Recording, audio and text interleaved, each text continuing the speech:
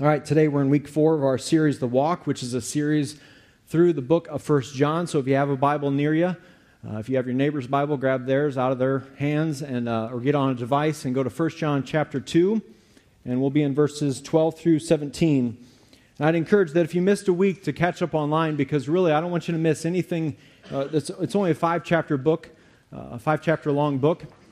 We're spending 11 weeks in it, and I don't want you to miss any sort of life change potential by missing a message throughout the series. In the verses we'll look at today, John will be calling us to examine our hearts, to examine our walk, if you will, to determine, okay, am I walking as Jesus walked? Am I walking toward Jesus and the things of God, or am I walking to live and please myself?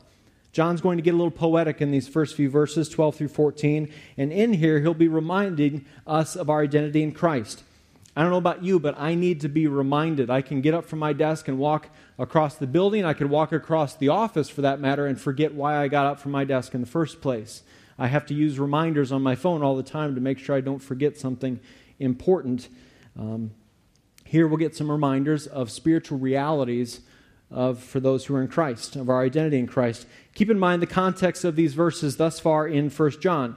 Thus far we've talked about if we claim to know God, then we're walking in the light and not in darkness. We're loving our brothers and sisters, and we're not hating them or being indifferent to them, but we're loving them. We're not acting as if we're without sin, but when we do sin, we're running to the one who atoned or paid for our sin. We're obeying God's commands and not neglecting or ignoring them. We're walking and living as Jesus walked and lived. We're growing. We're making progress in our walk with Christ. If we're doing those things, we can be assured that God is at work in our lives, and we know we are following Him as Lord and Savior. Out of that knowledge, then, John wants to remind us, here's what we know about our position with Christ. Because remember, to follow God is not outward to inward. It's not cleaning up the outside where our hearts still are rebellious or proud or just kind of indifferent to the things of God. Instead, gospel change is always inward to outward. This is what we see in baptisms. Baptism doesn't save you. The water doesn't cleanse you. The water doesn't take away the sin. It's the blood of Christ that does that. Baptism is simply the outward expression of what's happened inwardly in someone's heart. The first step as a Christ follower, that first step is salvation. It's surrender. It's to agree with God, repent, and believe on Jesus as your Lord and Savior, to confess that He is Lord and Savior. And at that point, our identity is not in our past sin, or who we've always been, or who people have always thought we are, but rather our identity is a new creation in Christ. We've been made new. Our hearts are now a heart of flesh and not stone. We've crossed over from death to life, and out of that new inward identity flows an outward identity that looks different. It stands out in the world. It's like a city on a hill. It's like salt and light in this world. Said another way, out of identity flows activity. Out of our identity flows our activity. For example, I'm a husband to my wife, Heather. That's been a part of my identity for over 18 years. So out of that identity flows my activity. Therefore, I consider her needs before my own. I'm looking for ways to love her in sacrificial ways. I'm praying for her. I'm listening to her. My way of life looks different because of my identity as a husband. Same goes for my identity as a father. Out of my role or identity as a father flows my activity, or at least it should. It should impact how I pray, what I do in private, how I choose to use my free time, how I manage our family calendar and carve out time for just our family. Out of our identity flows our activity. So John keeps saying in this book, listen, if you claim to know God, if you're claiming to follow Him, if that's your identity, then it should change what you do. It should change what you believe. It should change what you think. And today we'll look at it should change what you want. This is what John goes after in these verses. So who we are will determine what we want. Who we are will determine what we want. Who am I? Well, I'm a husband. So I want to honor and love my wife. Among other things, who am I? I'm a father.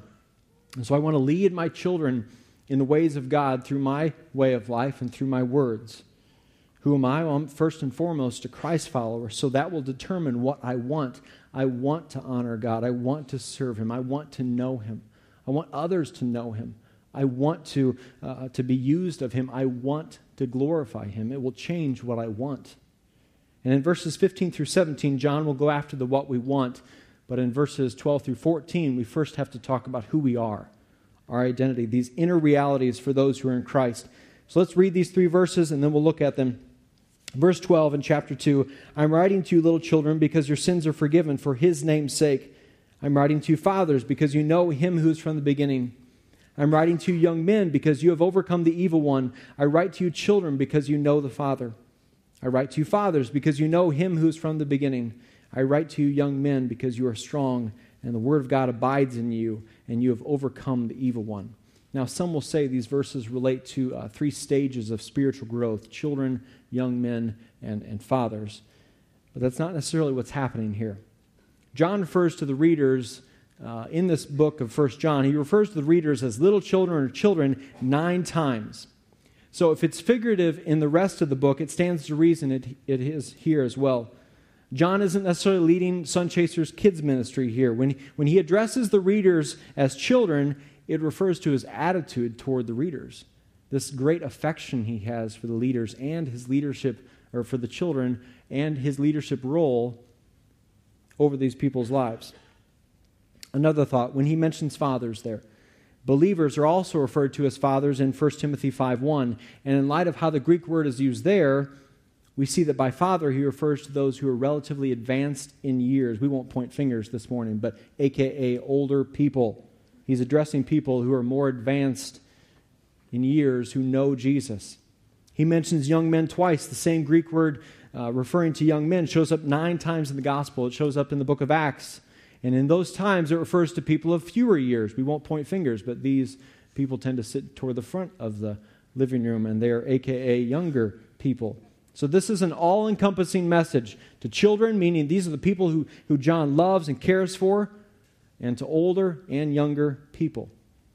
John also uses here present perfect tense verbs.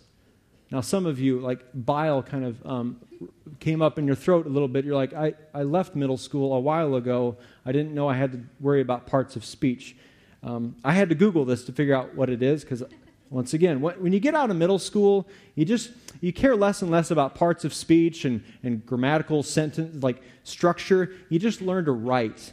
And so that's where I'm at as an adult. This is where I'm at as a father sometimes too. But the teachers in the room, the lovers of grammar, will know what these are. Present perfect tense verbs are where an action is completed with respect to the present.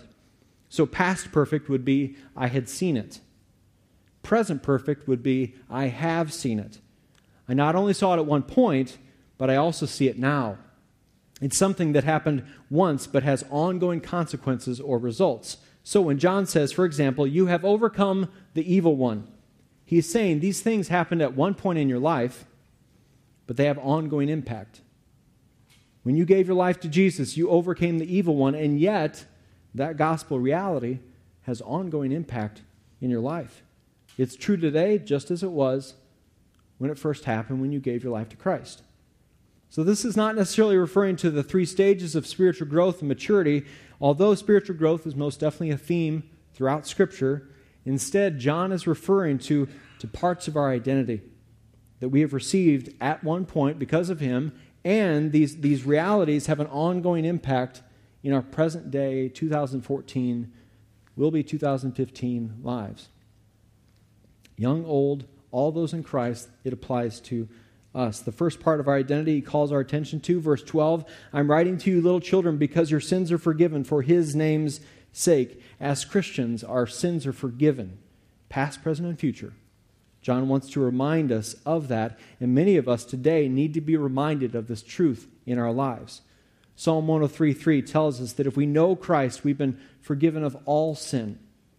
Not some of it, not the easy ones, like, oh, that was an easy one for Jesus to die for, and that was really small. And no, healed of all sin.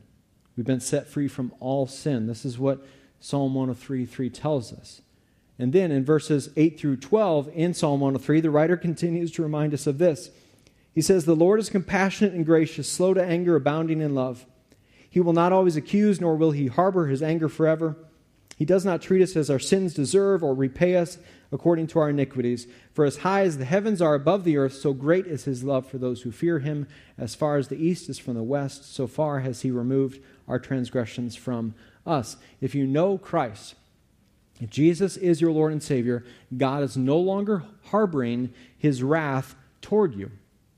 He's not treating you as your sins deserve. He's not repaying us for what we've done wrong. He is compassionate, gracious, abounding in love.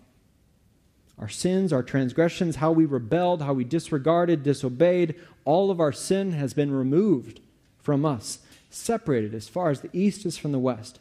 It no longer has a hold on your life. You're no longer enslaved to it. It no longer has to dominate who you are or plague your life.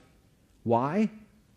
Because 1 John 2:12 tells us, your sins are forgiven for his name's sake. They are forgiven because of the name of Christ. My forgiveness, praise God, is not based upon me. It's based upon him. We are forgiven because of what he has done, not because of what we have done. God is no longer treating us as our sins deserve because we're awesome or because we're really obeying that well, but because Jesus died in our place. He was the sacrifice for our sin. He was punished for our peace. And when we give our lives to Christ, when we repent and believe, this great exchange happens. Jesus takes on all our guilt, our shame, our sin, our condemnation. He takes it all upon himself. He bears the weight of that. He bore the weight of that. And in exchange, we are given the righteousness of Christ. So now, God doesn't see us in our shame and sin, but in the righteousness, the holiness, the purity of a son. Some of us have this particular sin that haunts us. It rears its head at different times. It crouches at your doorstep. And in your mind, sometimes you're incorrectly thinking, I don't know if I could do enough good to make this right. I mean, I've really blown it. I've really messed up. And I'm not sure if I could do enough good to resolve or make up for what I have done. Listen to me. God is not basing his forgiveness of you upon how sorry you are for your sin. Well, you're not weeping enough, so I guess you're not forgiven. Yes, our sin, don't misunderstand me, our sin should break us. I'm not saying it should not. It should lead to godly sorrow. This is 2 Corinthians 7. It should lead to godly sorrow, which leads to repentance. Forgiveness is not cheap. Grace is not cheap. Look at the cross. We know that. Yes, there are earthly consequences to our sin. I've experienced those. You have as well. But God is not determining his forgiveness of you based upon anything to do with you. It has already been done. We're forgiven completely when we trust in Christ as our Lord and Savior. We are then freed up to not live under the weight of condemnation, but instead live in the freedom that comes in having your sins forgiven and based upon his name's sake. Forgiveness on account of his name. God forgives our sins because of Jesus Christ, the one whom he sent as the atoning sacrifice for our sins. Little children, you are loved and you are forgiven. This is part of who we are now in Christ. We all need to know that today. Some of you especially need to know that the forgiveness offered at the cross and through the cross is not just theory. It doesn't just apply to the person down the street. It doesn't just apply to them. It applies to your heart. That gospel reality is true for them and for you. Some of you here listening on the podcast, you haven't experienced this. You're still trying to do enough good to outweigh the bad, as if there's this giant heavenly scale that you're trying to tip slowly over time into your favor with good works. Listen, we're forgiven upon his name's sake, only because of Jesus. This is one of a million other reasons why we say, because of that, we'll serve and live for you, Christ, while here on this earth.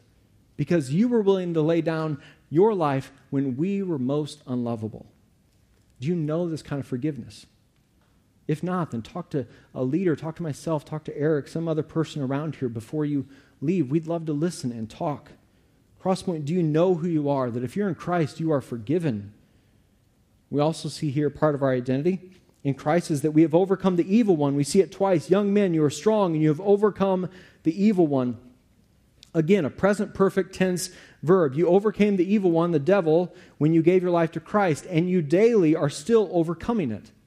As Romans 8 tells us that in Christ you are more than a conqueror. Again, not because we are strong, but because He is strong. Because He who is in you is greater than he who is in the world, meaning the evil one, the devil. We are strong not because we are born strong, but because, as verse 14 reminds us, the Word of God abides in you. The Word of God abides in you. If you look at Matthew 4 and the temptations of Jesus, you see He refuted the lies of the enemy, not with skill or quick wit or by running away, but He refuted the lies with the truth from God's Word. He simply quoted Scripture when given temptation.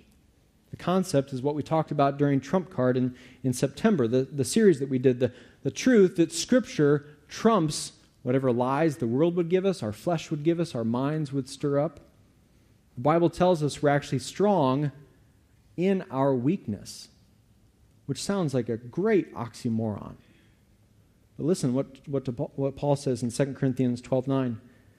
But he said to me, Jesus said to Paul, "My grace is sufficient for you, for my power is made perfect in weakness.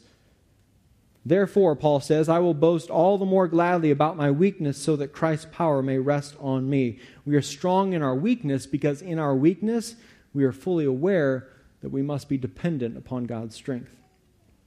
I have found in my own life that when I'm beginning to rest in my own strength, you ever had these moments where you just kind of get exposed about you're resting in your own wisdom, you're resting in your own strength? Well, I have found that God lovingly exposes that because He loves me.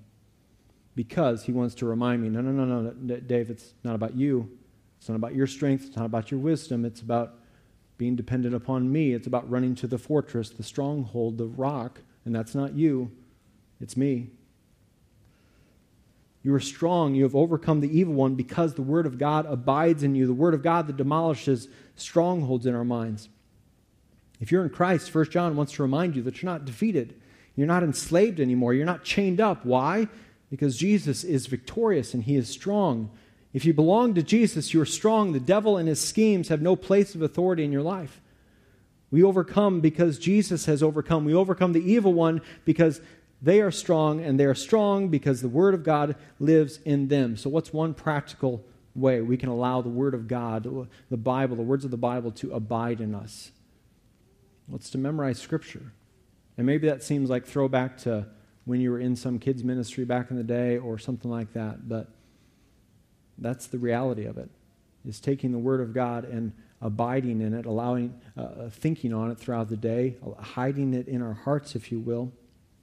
Every week in our program insert, we've got a verse that kind of captures what the message is about. I'd encourage you to put that on a 3x5 this week.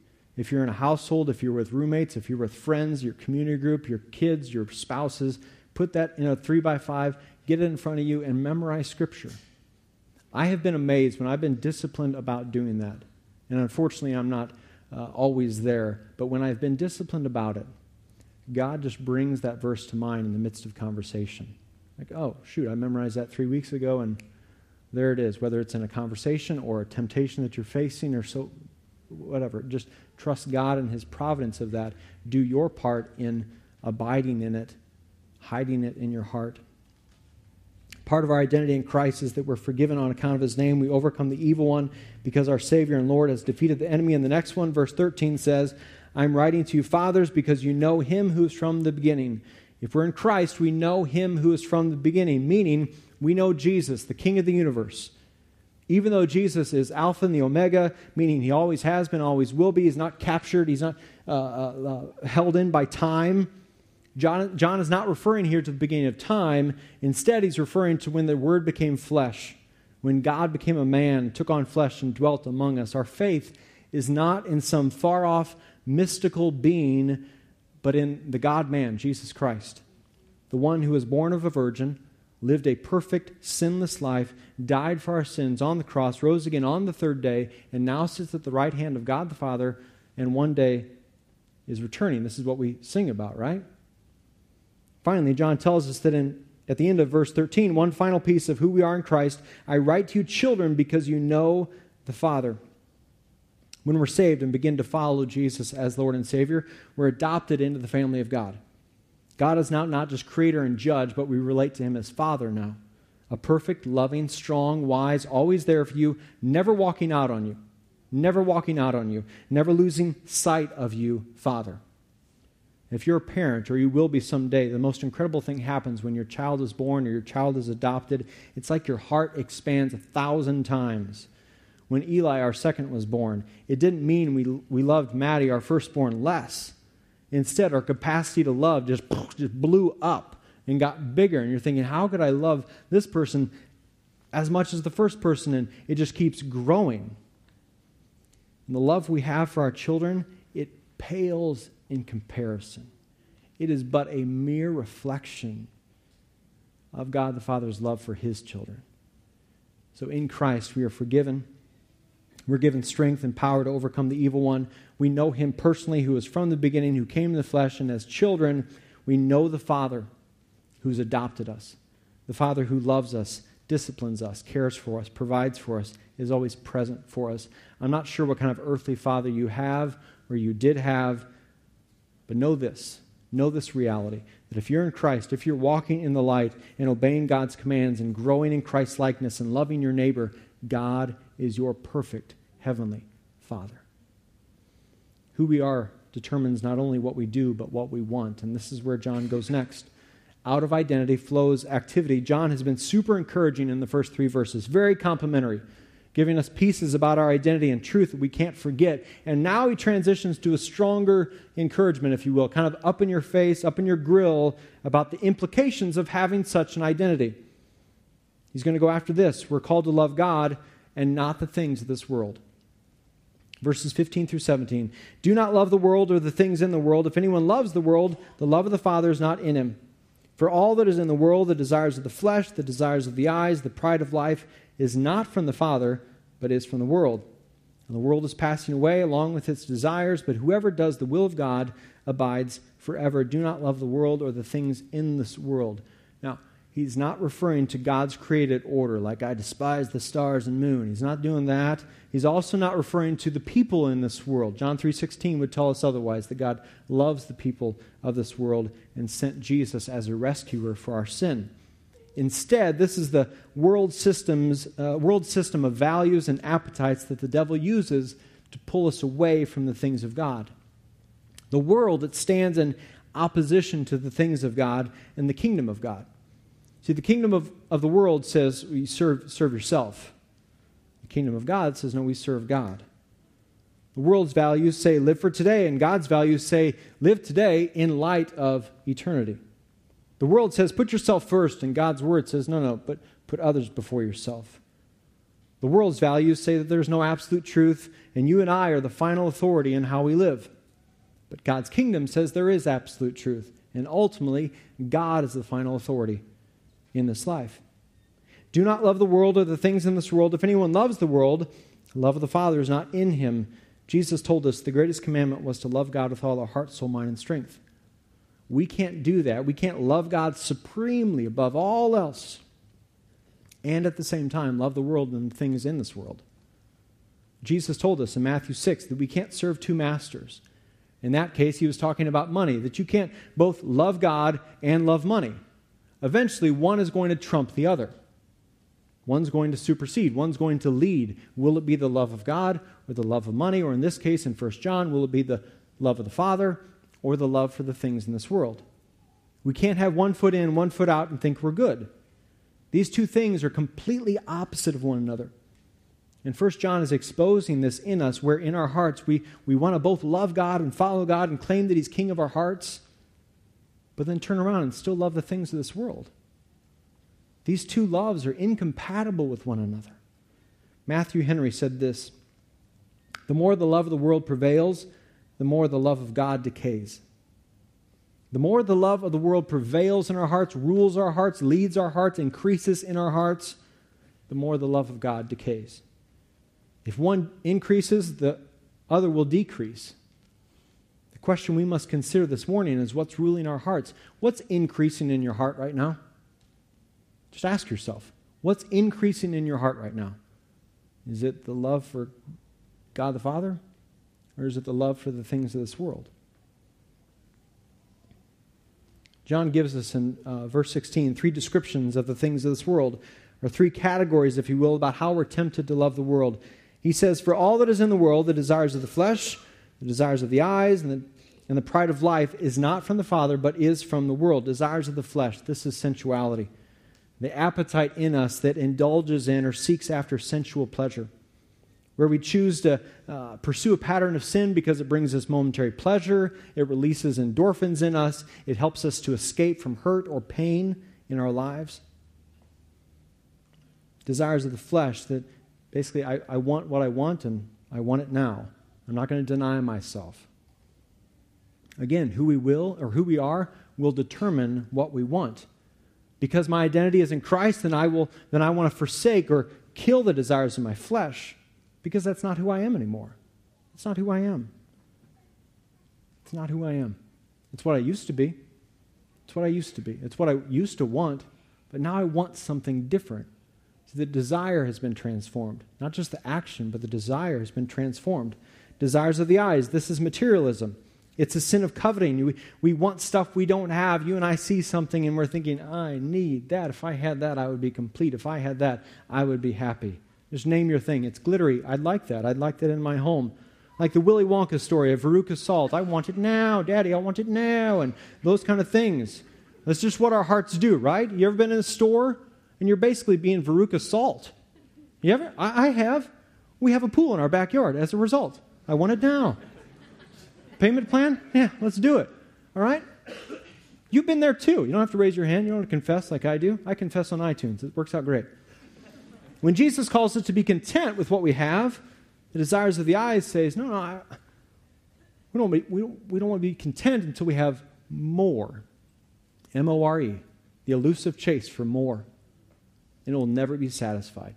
I can tell you after chasing it in various ways over 18 years of marriage, it'll never be satisfied. Again, who we will or who we are will determine what we want. Who we are will determine what we want. Because my identity is in Christ, therefore, I can forsake or kill the desires of my eyes that say, I need more to be satisfied. I don't need more. I have all that I need in Christ. And I'm confident that as one of His children, He won't forsake me. He will meet my needs because I know Him who's from the beginning. I know a good, gracious Father who meets my needs. I know one who has forgiven me. I know one who is stronger than the evil one. Now, some of us might have gone through the first two and thought, well, shoot, I'm not tempted with those anymore. I can't imagine being tempted with those. I barely even remember a time. I can't even relate to you, Dave, about the desires of the flesh and the desires of the eyes. I mean, come on. And so for just for good measure, John the Holy Spirit inspires him to include the third one, which catches all of us, young, old, the pride of life. See, on this test, it's not enough to score 2 out of 3 and think we're perfectly good. And we're never tempted to love the things of this world because then we fall into number 3, the pride of life. The pride of life is that thirst for honor and applause. We want the glorious life, the one where people applaud us, where we are liked, hearted, and followed by many on social media, where people esteem us and elevate us as superior. Wow. We love when people, whether they verbally do it or not, there's something in us that longs for people to go, wow, at our lives.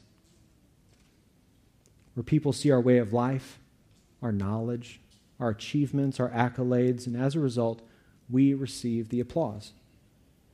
We don't want to sit on the bench. We don't want to be behind the scenes. We want to be the star. We want to be the one carried off on shoulders, baby. I can tell you from personal experience, pride is especially deceptive.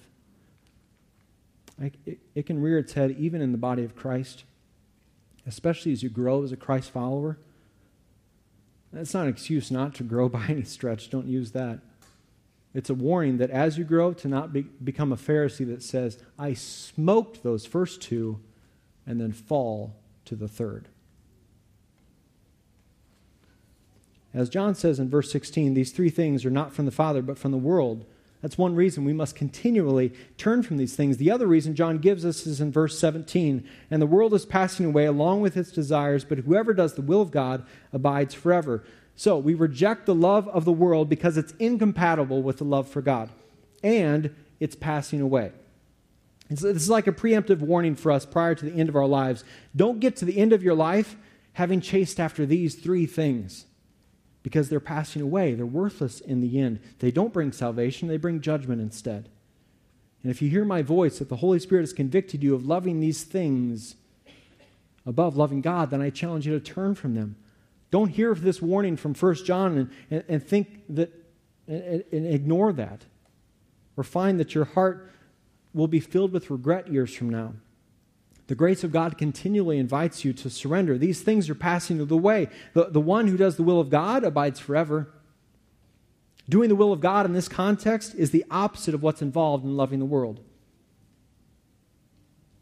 The one whose identity is in Christ lives forever and enjoys the presence and peace of being with God and His people for all eternity. Living your daily life in light of eternity, John says, is worth it.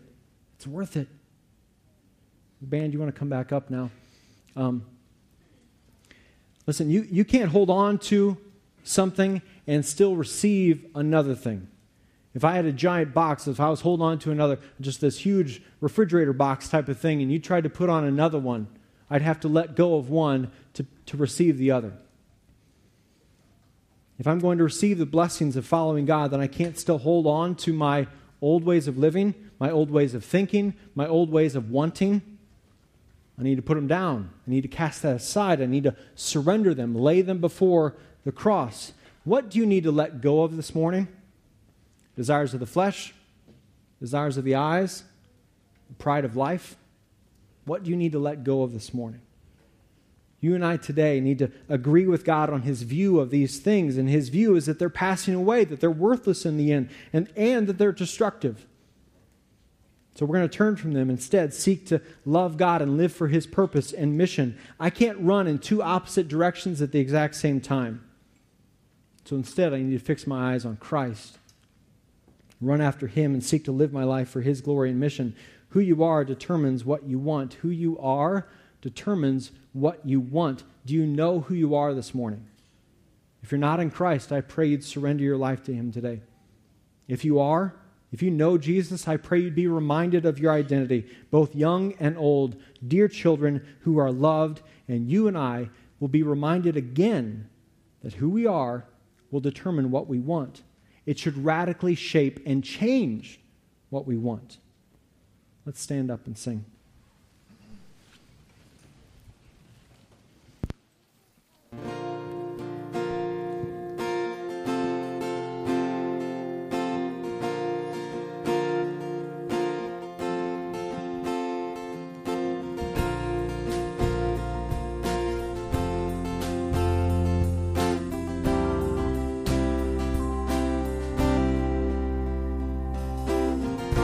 Fix our eyes on you, you are God alone. We fix our eyes on you, you're our only hope. For all we have to lose is our very soul. Sing that again. We fix our eyes on you, you are God alone. We fix our eyes on you, you're our only hope. For all we have to lose is our very soul. Save us from these comforts. Break us of our need for the familiar. Spare us any joy that's not of you. Worship you. Yeah, we will worship you. Satisfy us, Lord, in your unfailing love. Satisfy us, Lord, that you would be enough. We have nothing here. Let your kingdom come.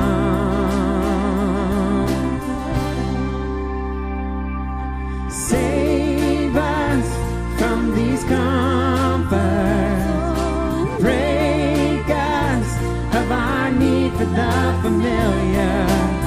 Spare us any joy that's not of you, and we will worship you.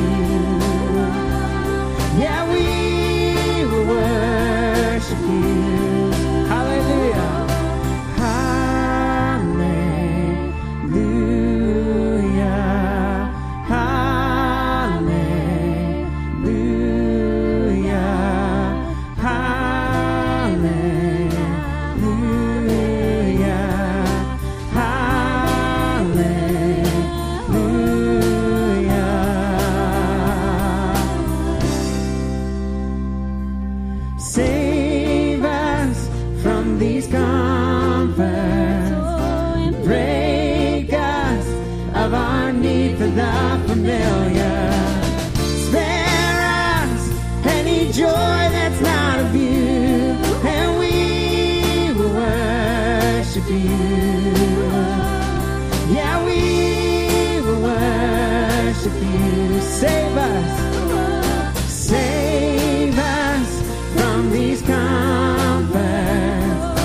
Break us of our need for the familiar. Spare us any joy that's not of you, and we will worship you. Yeah, we will worship you, and we will worship you. Yeah, we will worship you.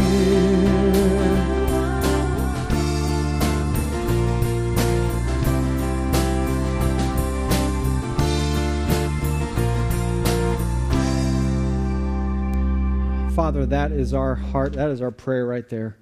God, that our love for you would be supreme, it would be above, it would trump any other supposed love we have in this world.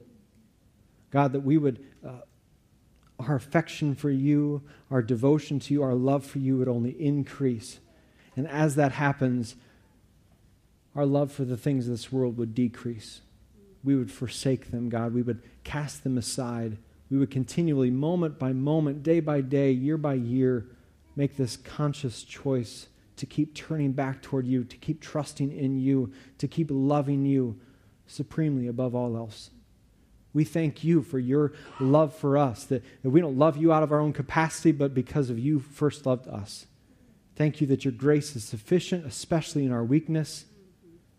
Thank you for your goodness and grace. Thank you for the work that you're doing in and through this local church. God, we give you all the glory. We don't want it to be about us. We want it to be about you. So may your kingdom advance, not only in our hearts, but in this community and in this world. We love you, Jesus, and we love you so much. In your name, amen.